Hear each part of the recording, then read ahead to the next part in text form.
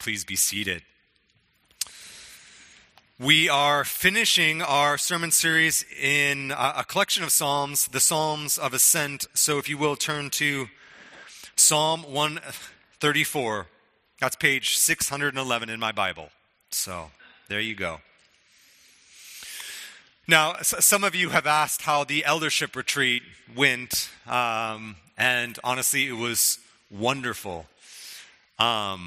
On Friday night, we were outside, we had a bonfire, and we were sharing about things going on in our lives. And then I don't remember who, someone screamed out, "Orca."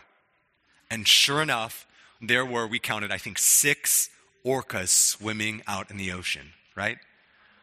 Now, the elders are really convinced that it's a sign, okay?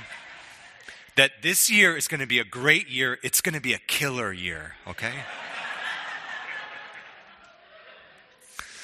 Now, we were sitting around the fire and we were talking in some ways about our sort of pilgrimages this past year, checking in about our lives, about how we're doing, keeping each other accountable.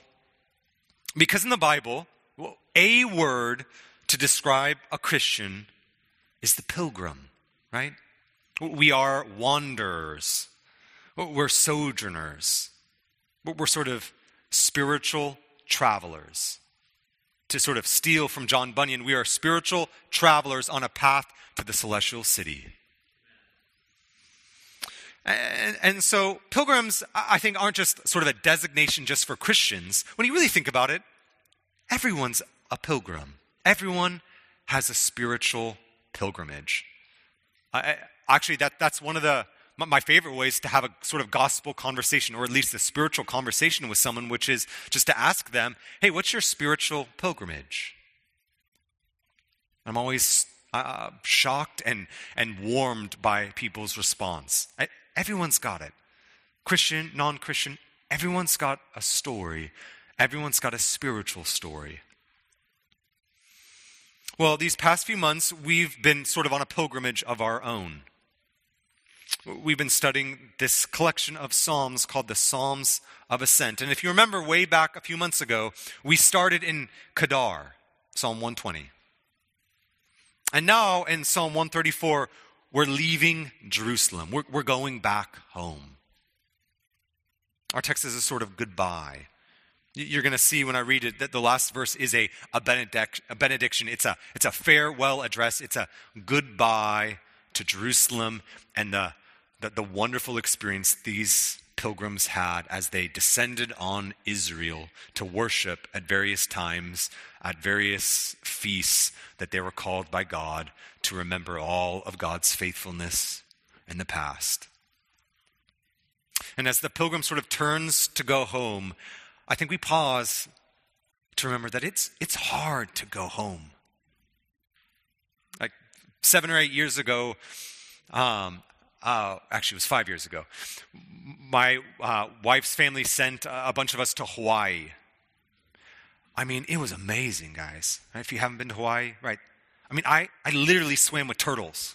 That's a thing. Okay? I didn't have to try very hard.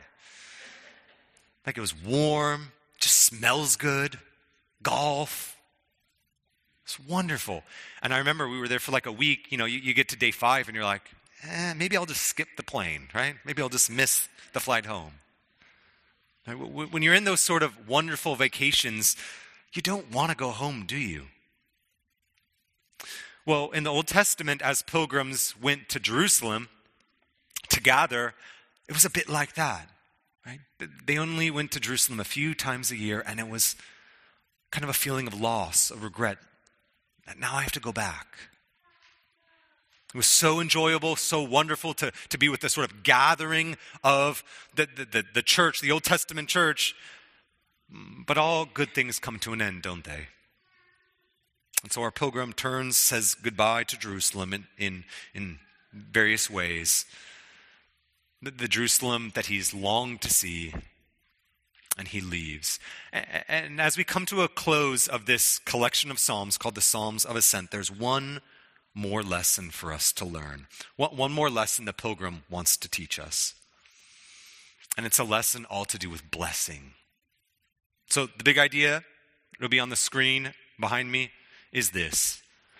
As you bless God, God outblesses you. That's what we're going to think through today in those two parts. So turn with me to Psalm 134. I'm going to read it, and then we're going to get into this text. A song of ascents. Come, bless the Lord, all you servants of the Lord, who stand by night in the house of the Lord. Lift up your hands to the holy place and bless the Lord. May the Lord bless you from Zion, he who made heaven and earth. Not a very long psalm. I'm guessing it'd take you 5 minutes to memorize this psalm. But there is theological gold in this psalm. Now, sometimes in order to sort of understand kind of the big idea or the main thesis of a text, sometimes it comes to the surface just based on repeated words. So there in verse 1, verse 2, and verse 3, we have a repeated word. It's the word bless. But notice in verse 1 and 2, there's a sort of call to bless the Lord, right? And then if you look down at verse 3, it's no longer a call to bless the Lord, it's God's calling to bless in return. So verse 1 and 2 is a sort of call, a call to worship, a call to gather and worship the Lord, bless the Lord. And then in verse 3, there's blessing that comes back. Verse 1 and 2 is a call to worship. Verse 3 is a benediction. I mean, if you grabbed your bulletin and if you looked at the order of service, you'd see that there's a call to worship at the beginning and a benediction at the end. So this is a sort of top and tail. It's a beginning and end of a Old Testament liturgy, an Old Testament worship service. And so we have a call to worship, and then in verse 3 we have a benediction. And so starting in verse 1, if you go there, our pilgrim, he calls out, right? He's come, right? It's the idea of gathering. It's the idea of all gathering together those that have been scattered to come together. It's an invitation, isn't it? And then when the pilgrim says, okay, come on, let's gather, we have a command, right? We have an imperative. Come, let us bless the Lord. Now, before we get into what this blessing is, like how it is that we can bless the Lord, just look at who he's talking to. Look at the pilgrim. He's addressing someone or a group of people. Come, bless the Lord, all you servants of the Lord. Now, who are the servants of the Lord? Well, the servants of the Lord are the Levites, right? They're the priests. And so here's this pilgrim addressing the priests. But then if you keep reading, you realize that it's actually narrowing. It's not just the priests in general, not those who are servants in the house of God. But if you keep reading, it says, those who stand by night in the house of the Lord. So this pilgrim calls out to the priests, but not all the priests, particularly the priests who are standing at the house of the Lord at night. Now, I think a little biblical context from the Old Testament is going to help us. So, you go back to Deuteronomy. You don't have to. You can just listen to me. But if you want to, if you go to Deuteronomy chapter 10, verse 8, we're told a little bit about the priest's job description. And so you read this, that at the time, the Lord set apart the tribe of Levi, the priests, to carry the ark of the covenant of the Lord and to stand, right? There's our Psalm 134 language. And to stand before the Lord and to serve him and to bless his name. Again, our language from Psalm 134. The priests were called, right? They're called to gather. They're called to hold the tabernacle and the ark, to carry them, to stand before the Lord, and to bless the Lord. That was one of their job descriptions. And then just one more Old Testament text. And there's many. But in 1 Chronicles chapter 9, this is talking about the Levitical singers. we read this. Now, there are singers, heads of father's household of the Levites, who lived in the chambers of the temple, free of other service. Now, they were free of other service because they had a very particular service in the temple, which was they engaged in their work day and night by singing. So day and night, there was a worship service, a musical service in the temple. So think of it this way. The temple didn't have closing hours. You know, priests had a morning shift, a swing shift, and a night shift. And so from morning to night, from dawn to dusk, there were people in the house of the Lord, in the temple, which is another word for Mount Zion, and they're working, right? They're conducting services. They're leading music. They are sacrificing to the Lord. All there on Mount Zion, there in the temple. And so here's this pilgrim who speaks to the night priests. And my guess is at this point, right, like every night service, right, the numbers have probably dwindled, right? So he's there for this festival. It's night, and he calls out to the priests who are serving at the temple, and he says, keep going. Right? Keep standing. Keep worshiping. Keep singing. There's an encouraging to the priests from this pilgrim. Now, though this is going out to priests in general and particularly night priests, if you kind of go to the New Testament, there are lots of words or descriptions for what a Christian is in sort of a Christian's identity. And one of those words, frankly, is the word priest. So you go to 1 Peter 2:9, and the church, those Christians, those in Christ are called a royal priesthood, right? That because of Jesus Christ, because he is the ultimate priest, he has now made a way for men and women who put their trust and faith in Jesus Christ to have access to God and be priestly. They have access to God. They can worship God.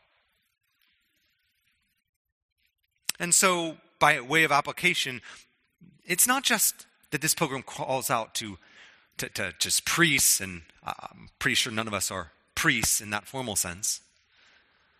But by way of application, this is all of us.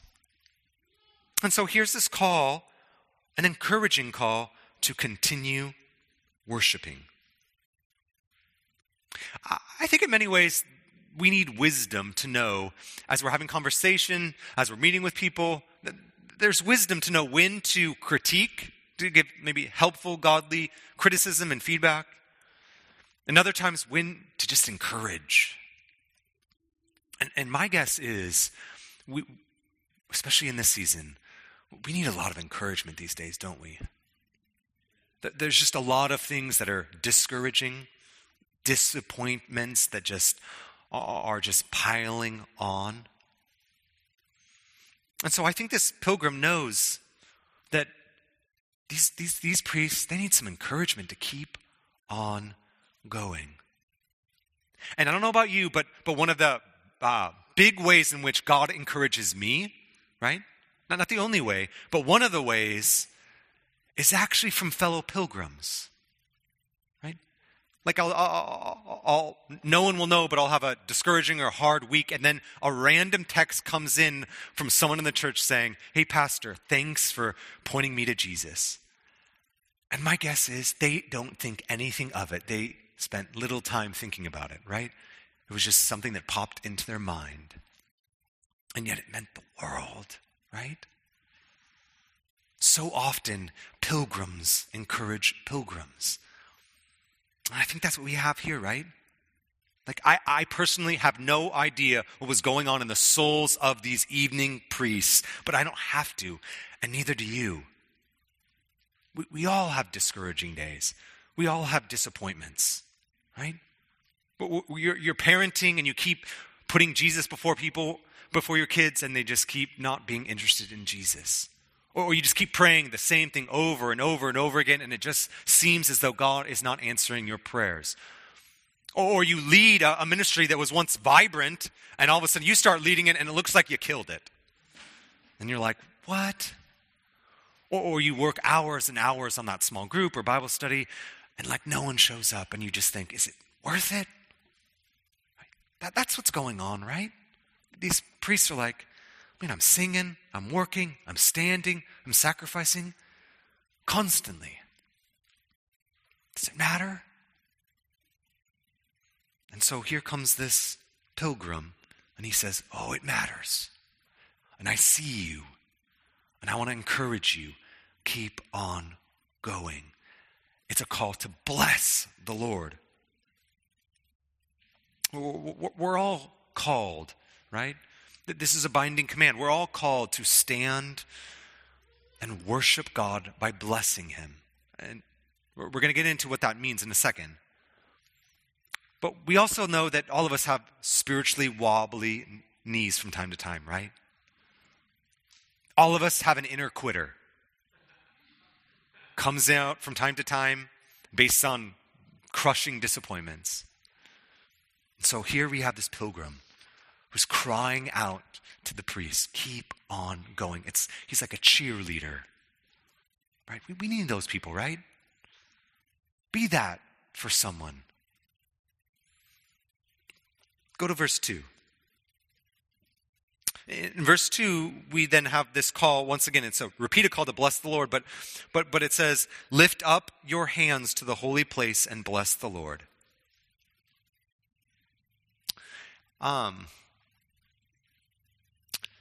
So it's not just that we're called to bless the Lord.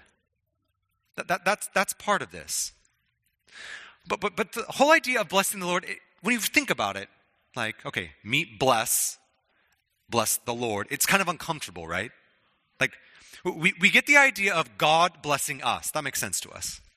But how do we bless the Lord? Like, God is infinite, powerful, majestic. How in the world do we, creatures, sinners, how do we bless the Lord?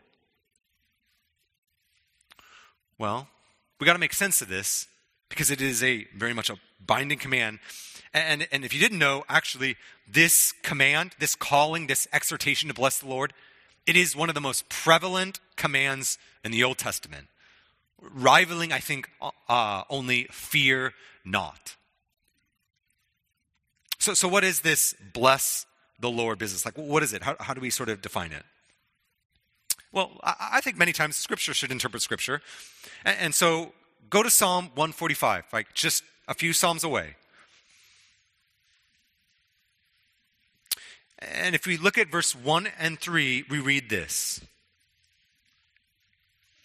I will extol you, my God and King, and bless your name forever and ever. There's the language of blessing God. Verse 2, every day I will bless you and praise your name forever and ever. Great is the Lord and greatly to be praised, and his greatness is unsearchable. In many ways, the idea of blessing God and praising God, they're interchangeable. I mean, there might be some subtle differences, but basically, here we even have, they're just set side by side. They're like dancing partners. Blessing the Lord is praising the Lord. So if we needed to define what does it mean to bless the Lord, well, it's simply to speak well of God.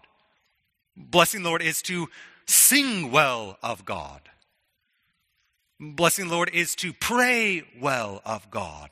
It's thinking right thoughts about God. It's declaring his grandeur, his majestic nature, his goodness and love and glory. That's what it means to bless the Lord. It's just a declaring in word, and we'll see in a moment also with our bodies. It's a declaration of who God is in his true biblical essence.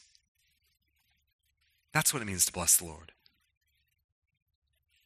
And if you go, and I mentioned 1 Peter 2:9, right? Because that's a description of our identity as priests. If you look even there, and this is one of my favorite texts, so it's hard not to just have it always be popping up into my mind. But it says you are a royal priesthood, a chosen people, all these wonderful, amazing identity. And then it says, okay, but now your purpose to do something out of that identity, that you might declare the praises of him who called you out of darkness into his marvelous light. Once you were not a people, now you are the people of God. Once you have not received mercy, now you have received mercy. That's what it means. Like 1 Peter 2:9 doesn't say bless the Lord, but it doesn't have to, right? It's that same idea. Blessing the Lord is praising, declaring who God is in all his fullness and wonder and glory and goodness. That's what it means. Well, but it's not just with words. Did you notice verse 2? It also has to do with our hands, right? Lift up your hands to the holy place and bless the Lord. If you just did a word search on lifting up your hands in the Bible, mostly it's connected to prayer. And so in the Bible, there are sort of two postures of worship in general and prayer particularly. So the first is laying prostrate, right? Falling on your face. I'm not going to do it because I don't know if I'll get up, right? So, right, falling down on your knees and falling down like this. That's one biblical kind of posture of prayer and worship. But one we often forget is that the second posture, biblical posture, is actually raising your hands. That's the second posture of prayer.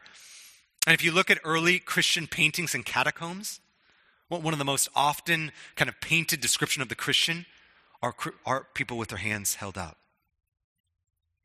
And in both, falling on your face or raising your hands, just think about it. Think about what they just kind of visually depict. Surrender, right? It's surrender. In our text, it has to do with hand raising. But when you really think about it, hand raising, it doesn't just symbolize surrender. It's a natural response to God as we surrender our hearts to him. So this summer, the Olympics are coming. And my wife and me, we love me some Olympics, all right? This is like I want to take my own sabbatical just so I can watch the Olympics. Love it. Like sports that no one should ever care about, I care about, okay? I don't know why I care about it, but I just get excited for the Olympics.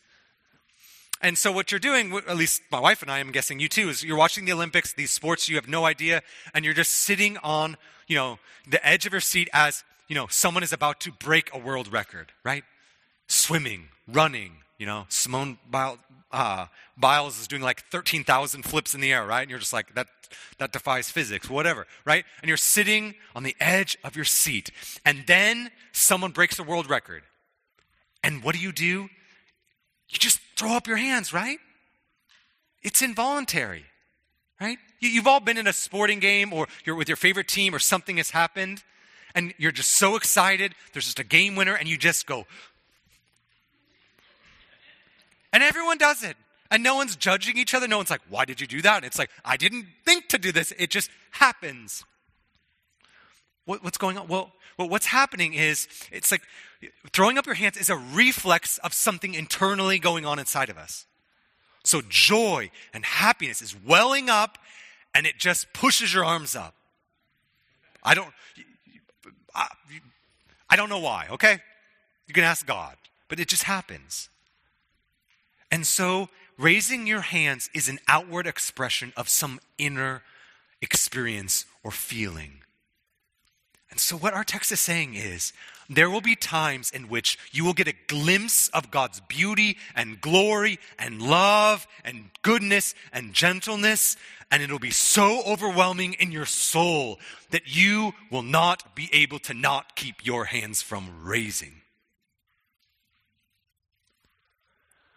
Now, I'm not suggesting that raising your hands in worship, like in music, that everyone has to do it. That's not what this is saying, okay? And it's not even saying that if you raise your hand, you're like super spiritual and you're mature, right? Right? It's like you've got these people who are like a little mature, you've got these people a little more mature, then you got these people super mature. And that's not what's going on here, right? No. But the point of this is, as we come, as we meditate on God, on his glory and goodness, there's going to be times you just can't help, and tears are just going to form in your eyes. There's going to be times in which you're just going to fall on your knees. There's going to be times in which your just hands are going to shoot up, just like at a sporting arena. You're just going to go, God is amazing, and I don't know. I don't care who knows it.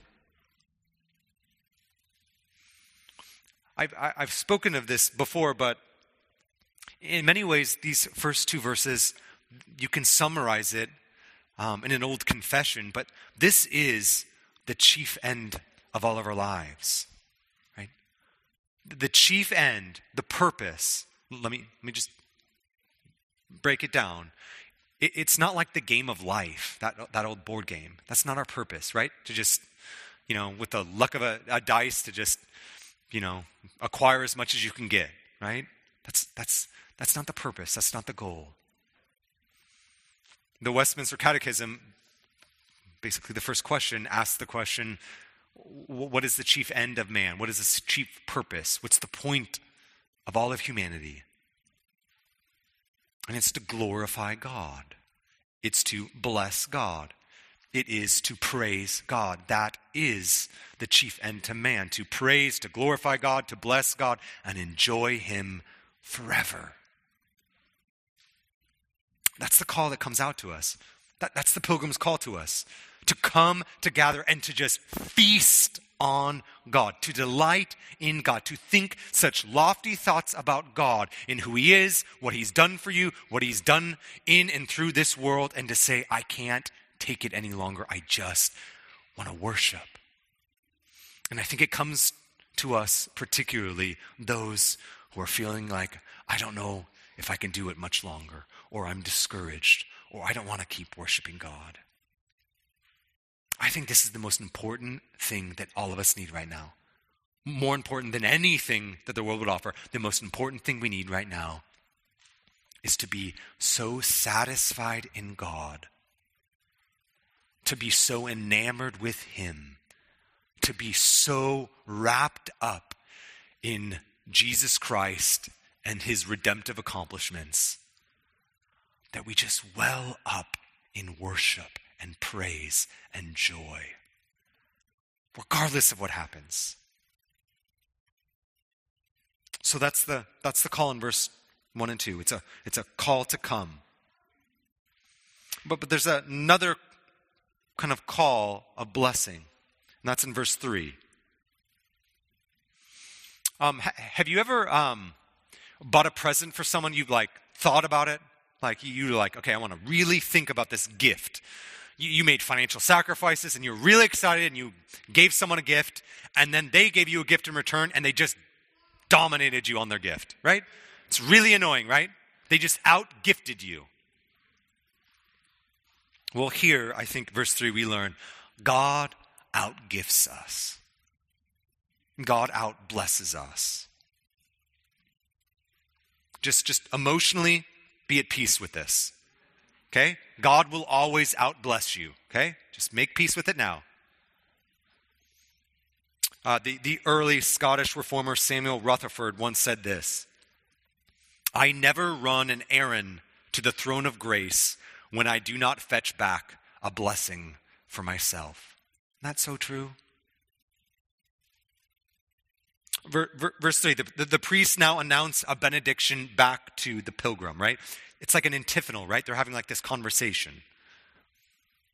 And we read, may the Lord bless you from Zion, he who made heaven and earth. Now, you might be thinking, actually, this is pretty similar to one of the most famous benediction, right? The Aaronic blessing in number 6.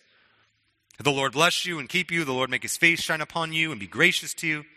The Lord turn his face towards you and give you peace, right? That's the priests, not the peace.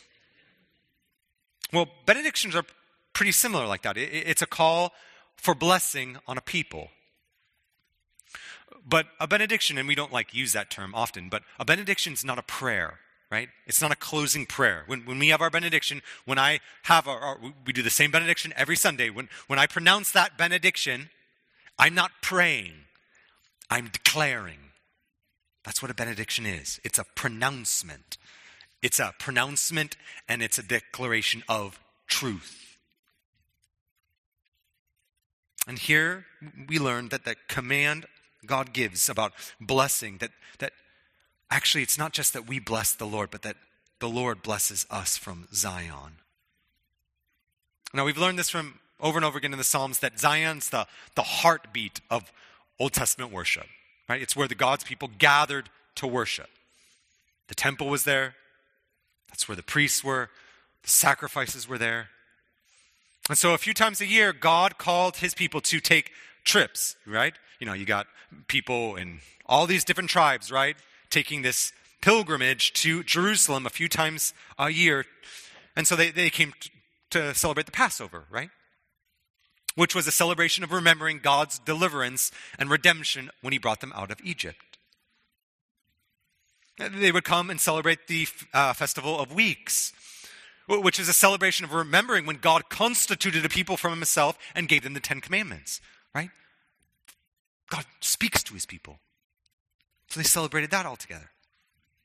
They would come together for the Festival of Tabernacles, which looked forward to God's faithfulness in the wilderness before they got to the Promised Land.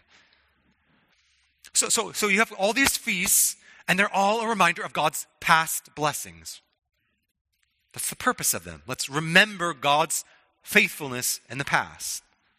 That God redeems, that God speaks, that God provides, that God sustains. God blesses. And this blessing always flows from Mount Zion. It always does. It always will. God's people would remember all of these past festivals. But remember that the heart of all of those festivals and feasts was one day out of the year when God's people would descend on Jerusalem on the Day of Atonement. Because it wasn't just that we needed to gather to remember God's faithfulness in the past. They also needed to gather to remember that God would forgive them of their sins. And so they came together, they made a bull, the priest would sacrifice the bull, he would take blood from that bull, take it into a bowl, go into the Holy of Holies, God's very presence, manifest presence, and he would sprinkle that blood on the mercy seat, thereby declaring that God has forgiven his people. But remember that Old Testament, the Day of Atonement, that feast, always provisional. Always pointing forward. The book of Hebrews tells us where that sacrificial system finds its fulfillment.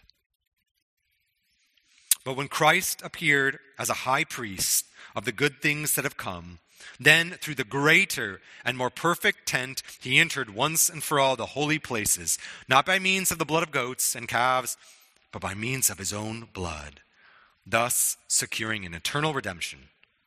For if the blood of goats and bulls and the sprinkling of defiled persons with ashes and a heifer sanctified for the purification of the flesh, how much more the blood of Christ, who through the eternal Spirit offered himself without blemish to God, purifying our consciences from dead works to serve the living God.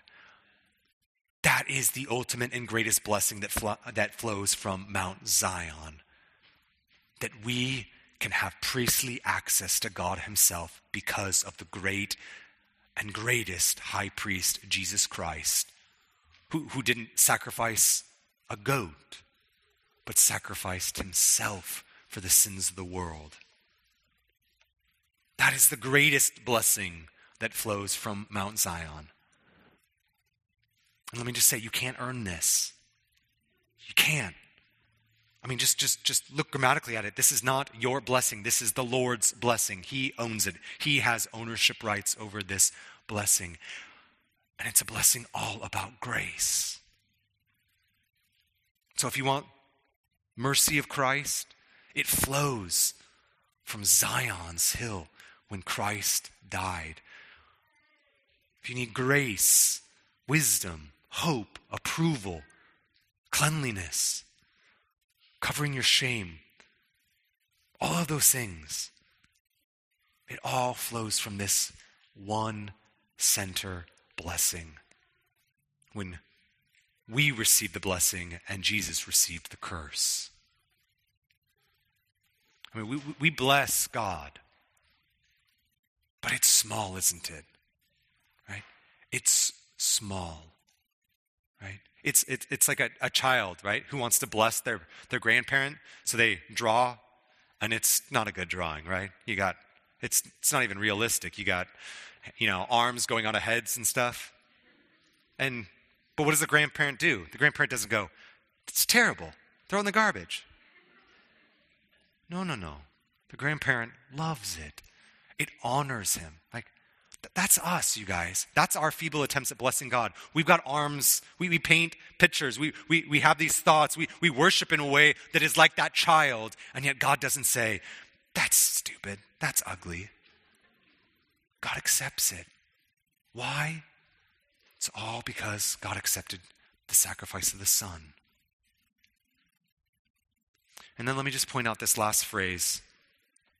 We have this, he who made heaven and earth. Why does the author tag that on to the benediction? Well, I think it's because all good things must come to an end. Every festival has to come to an end. And so our pilgrim, this is the benediction, he's going back home. And just think of all that he experienced, right? He experienced the temple, festival, people. It was amazing. And now he's going home thinking, is God going to be with me? Am I leaving God behind in Zion? I mean, we know this feeling, right? We come to church and we think lofty thoughts. We sing lofty thoughts, right? We celebrate and worship, and we're on a Lord willing, a sort of religious frenzy. Like, this is amazing. God is good. Jesus forgives me. We have all of these things that we're delighting in the truths of the gospel. And then Monday comes, or Tuesday comes, or maybe just encouragement to me, maybe Thursday comes and you're like, I don't even remember what Stephen was teaching on, right? Let's just say it's Thursday, not Monday. But that day comes, right? We gather and then we scatter. And all of us are like, is God just on church on Sunday? Is that my theology? And the pilgrim goes, no. God is the God of Zion, but God is the God of the heavens and earth.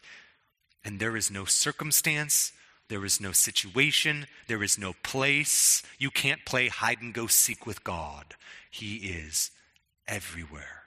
He is the maker of heaven and earth. So come. That's how this ends.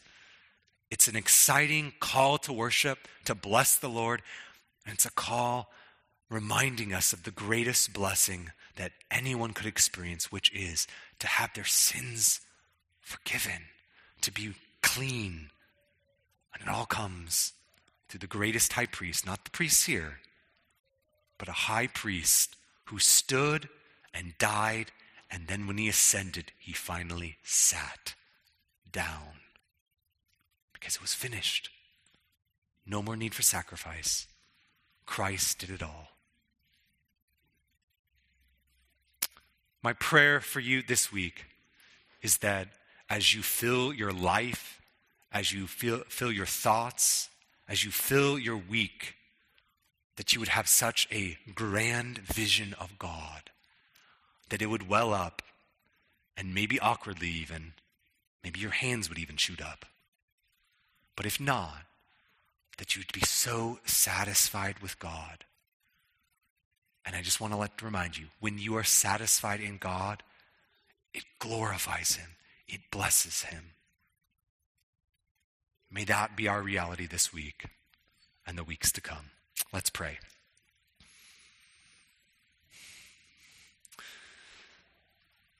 Lord, we know that that we have a heart to worship you, to praise you, to bless you, to glorify you, and yet we know that all attempts are small.